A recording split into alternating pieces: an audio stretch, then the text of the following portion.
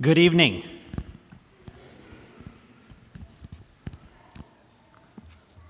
For those of you who don't know me, I'm Andy Schmidt, Dean of Students, currently here at Bethany Lutheran College. We're going to follow the order of service of Lenten Vespers found on the worship folder. Our focus this evening in our Lenten worship is going to be on kissing. We don't think about kissing during Lent, do we? And yet, if you think about it for a second, you probably know where I'm going. Tonight, we're going to look at a kiss. If you know the phrase, the kiss of death, it literally goes all the way back to Judas kissing Jesus. And so tonight, we're going to look at that kiss of death, and we're going to thank God for it because that kiss of death brings life, and that'll be our focus this evening. I now invite you to please stand. We'll begin with the confession of sins in our Vesper service. It's on page 120 in the front of the hymnary. Dearly beloved, we have come together in the presence of God, our Heavenly Father, to render thanks for the great benefits that we have received at His hand, to set forth His most worthy praise, to hear His holy word, and to ask for ourselves and on behalf of others those things that are necessary for our life and salvation. Oh, come, let us worship the Lord. Let us kneel and bow down before Him. Let us confess our sins with penitent hearts and obtain forgiveness by His infinite grace and mercy. Almighty and most merciful Father, we have strayed from your ways like lost sheep. We have followed the devices and desires of our hearts. We have offended against your holy law. We have done those things which you should not have done, and we have not done those things which you should have done. Have mercy on us, O Lord. Spare us and restore us, according to the promises you have declared to us in Jesus Christ our Lord.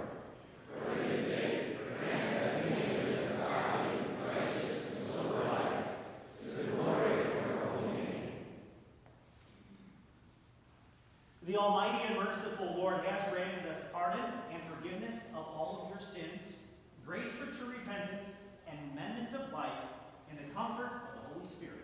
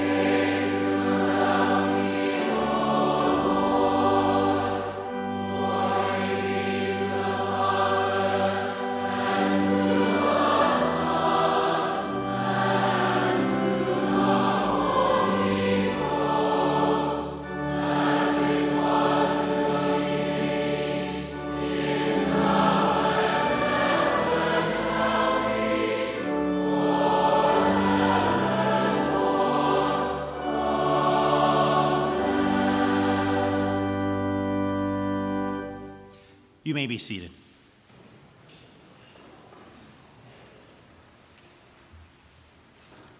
We continue our look at the reading of our Lord's Passion history recorded by St. Matthew in his Gospel, the 26th chapter. This evening we begin at the 47th verse. And while he was still speaking, behold, Judas, one of the 12, with a great multitude, with swords and clubs, came from the chief priests and elders of the people. Now his betrayer had given them a sign, saying, "Whomever I kiss, he is the one. Seize him." Immediately he went up to Jesus and said, "Greetings, Rabbi," and kissed him. But Jesus said to him, "Friend, why have you come?" Then they came and laid hands on Jesus and took him. And suddenly one of those who were with Jesus stretched out his hand and drew his sword, struck the servant of the high priest, and cut off his ear. But Jesus said to him, "Put your sword in its place, for all who take the sword will perish by the sword. Or do you think that I cannot pray to my Father, and he will provide for me more than 12 legions of angels? How then could the scriptures be fulfilled that it must happen like this?" In that hour, Jesus said to the multitudes, Have you come out as against a robber with swords and clubs to take me? I sat daily with you, teaching in the temple, and you did not seize me. But all this was done that the scriptures of the prophets might be fulfilled." Then all the disciples forsook him and fled. And those who had laid hold of Jesus led him away to Caiaphas, the high priest, where the scribes and the elders were assembled. But Peter followed him at a distance to the high priest's courtyard, and he went in and sat with the servants to see the end. Now the chief priests, the elders, and all the council sought false testimony against Jesus to put him to death. But none was found. Even though many false witnesses came forward, they found none. But at last 2 false witnesses came forward and said, "This fellow said, I am able to destroy the temple of God and to build it in 3 days." And the high priest arose and said to him, "Do you answer nothing? What is it these men testify against you?" But Jesus kept silent. And the high priest answered and said to him, "I put you under oath by the living God. Tell us if you are the Christ, the Son of God." Jesus said to him, "It is as you said. Nevertheless, I say to you, hereafter you will see the Son of Man sitting at the right hand of the power and coming on the clouds of heaven." Then the high priest tore his clothes, saying, "He has spoken blasphemy. What further need do we have of witnesses? Look, now you have heard his blasphemy. What do you think?" They answered and said, "He is deserving of death." Then they spat in his face and beat him. And others struck him with the palms of their hands, saying, "Prophesy to us, Christ. Who is the one who struck you?" Here ends the Passion history this evening.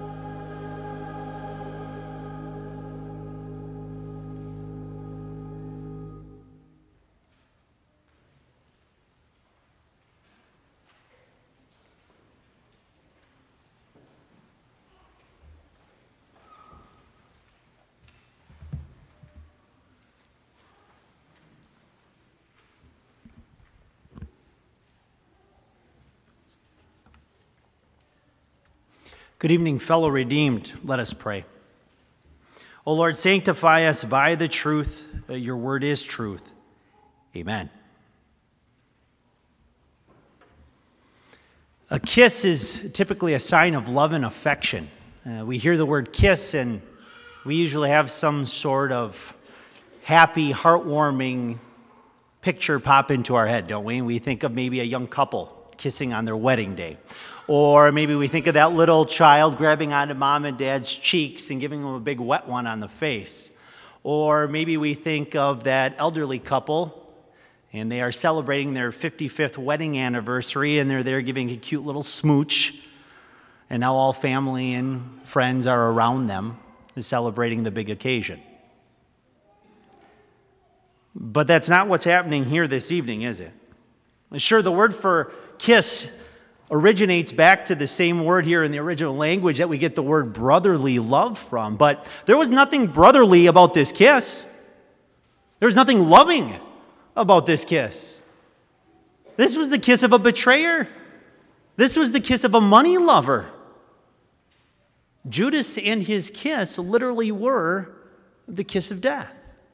Again, we hear those few verses at the beginning of the reading, starting at verse 48. Now his betrayer had given them a sign saying, "Whomever I kiss, he is the one. Seize him." Immediately he went up to Jesus and said, "Greetings, Rabbi," and kissed him. But Jesus said to him, "Friend, why have you come?" And then they came and laid hands on Jesus and took him. Now, before we go and we run to the side of St. Peter and we grab our swords and we go and get ready to attack Judas Iscariot, we got to calm down. We probably need to take a breath. And we all need to take a moment here this evening and we need to do some honest Lenten self-reflection. Are we really that much better now than what Judas was doing to Jesus back there in the Garden of Gethsemane? Now, we may not be able to physically go give Jesus a betraying kiss, but how many times throughout the day are we not doing that same thing in some way, shape, or form? How many words, how many actions, how many thoughts have we had that we thought were maybe love at the moment, but they were really actually actions or thoughts or words of sin? Think of all the times that we have not held ourselves or other people in our lives accountable.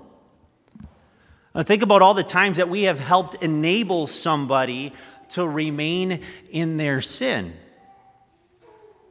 They may seem like acts of love at that moment, but they definitely and certainly are not. And then we go as far as we try to justify those things. We'll justify them with, well, I'm just kind of lazy. Or we go about and we try to justify them because, well, I don't want to be unpopular. I want to be a friend. I want to be a buddy. I want to be cool. But no matter what they seem like in that moment, when we enable somebody, when we don't hold one another accountable in our lives, it's anything but loving. No, not holding ourselves accountable, not going out and enabling somebody else. That often only leads to one path, more hurt and pain. It leads to addictions. It leads to cheating and broken relationships. It leads to unmotivated teenagers and young people. And it breeds an environment in so many places of this is all about me all of the time. There's nothing loving about that. Not even if they appear like that at the moment. No, like Judas's kiss, those things are just real acts of sin. And I have done things in my life at times that I thought were loving and look back and know they were sinful. And so have you. And you know what? That's why Jesus is in the garden on this evening here before us. It's why he was betrayed by something as beautiful as a kiss. And so may you and I right now, may we repent of these and all of our sins. May we plead and may we cling to the kissed Christ's mercy.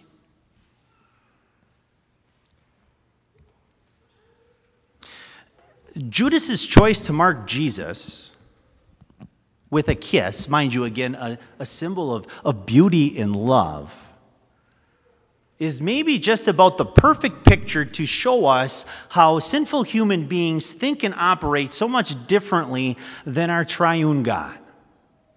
I want you to think back for just a second, go all the way back to the Old Testament, shortly after the fall into sin. There were these two guys, brothers, maybe you heard of them, Cain and Abel, right? We know Cain killed Abel.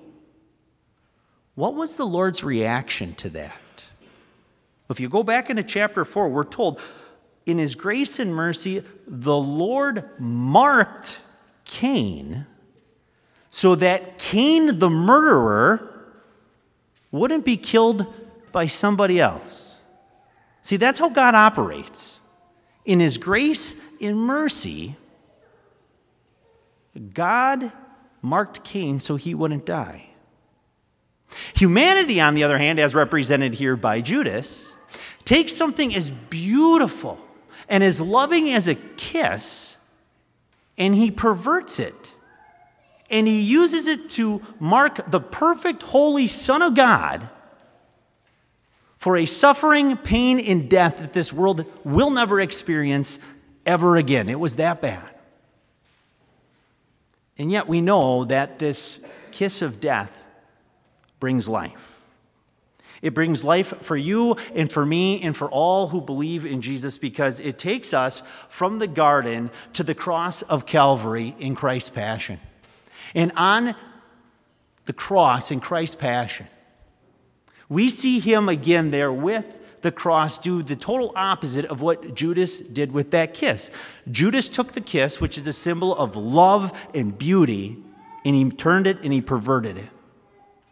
Jesus took something that was actually bad and ugly, the cross, the instrument for the worst, the death sentence for the worst of criminals, and he turned it around so now that the cross is the greatest symbol and acknowledgement of love that you and I will ever be able to see or know.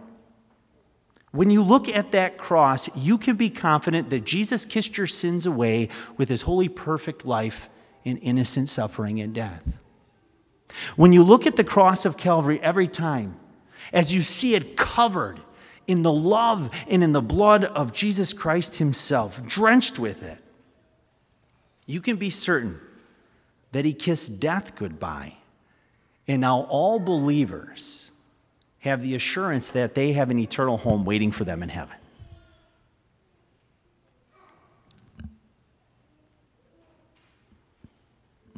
It's interesting to note that when we depict oftentimes, or we think about Judas's kiss of death, we normally think of a single kiss, or maybe we think about like a European greeting, maybe a kiss on each cheek. But what's so fascinating is if you read the book, The Gospel by Dr. Johannes Ylvasaker, it would be that doc's Ylvasaker, his father. He writes in there, and he really captures what that kiss would have looked like when he writes this. He says, Judas wishes Jesus, as his master, success and good fortune, and kisses him repeatedly, smothers him, so to speak, with kisses. The word used here to describe Judas kissing Jesus means this. It means to kiss much, to kiss again and again, and to kiss tenderly. But what's so fascinating, at least I thought so, when I did a word study, is that this word for kissing only appears in the Gospels in one other context, totally opposite when you remove it from the kiss of death. You take it, just like we do with the kiss there of Judas, and it's something bad. But now we take this word for kiss, and we apply it to God the Father, and it has a totally different meaning. In Luke chapter 15, Jesus tells a parable. It's the one we know as the prodigal son. And then you come to verse 20, and here's what we read. Jesus said, "But when the son was still a great way off, his father saw him and had compassion and ran and fell on his neck and kissed him." What a difference in the use of that word. Judas uses it here on this evening in our text as a dark and dirty deed. It is the mark to crucify the true Son of God, the Savior of the world. But now when you take that word and you apply it to God the Father, It only means grace and love and mercy and compassion. Yes, Judas gave Jesus the kiss of death. But when we hear this text, whether it's later on in the Lenten season or you hear it again in the future sometime, cherish that thought because we know that the kiss of death brings life. Jesus allowed himself to be kissed by Judas, sin, death, and hell itself, so that God the Father can kiss you with his love and mercy. Jesus allowed himself to be kissed by a betrayer so that you can be confident that you have each been kissed by God in your baptism and now adopted and made one of his own for his family for all eternity. Jesus was kissed by sinful lips so that his holy lips can pronounce the forgiveness he offers you in his life, in death, in his word, and in his supper. And your Savior and my Savior was kissed by the very one who just a few hours earlier, Satan, we're told, entered into, so that God the Father could reach down in that compassion, just like in the prodigal son, and so that he could throw his arms around you, and so he could, no matter what you have done, showered you with his love, his grace, his mercy, his compassion, his forgiveness every time you go to him in his word in supper. Amen.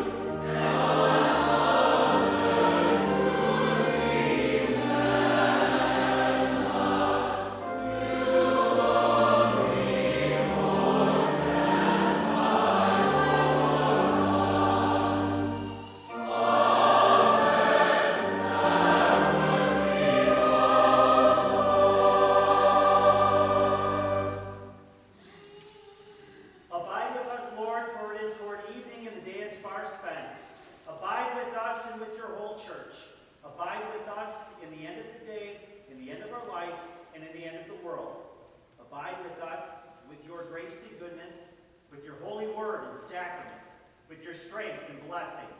Abide with us when the night of affliction and temptation comes upon us, the night of fear and despair when death shall come. Abide with us and with all the faithful through time and eternity.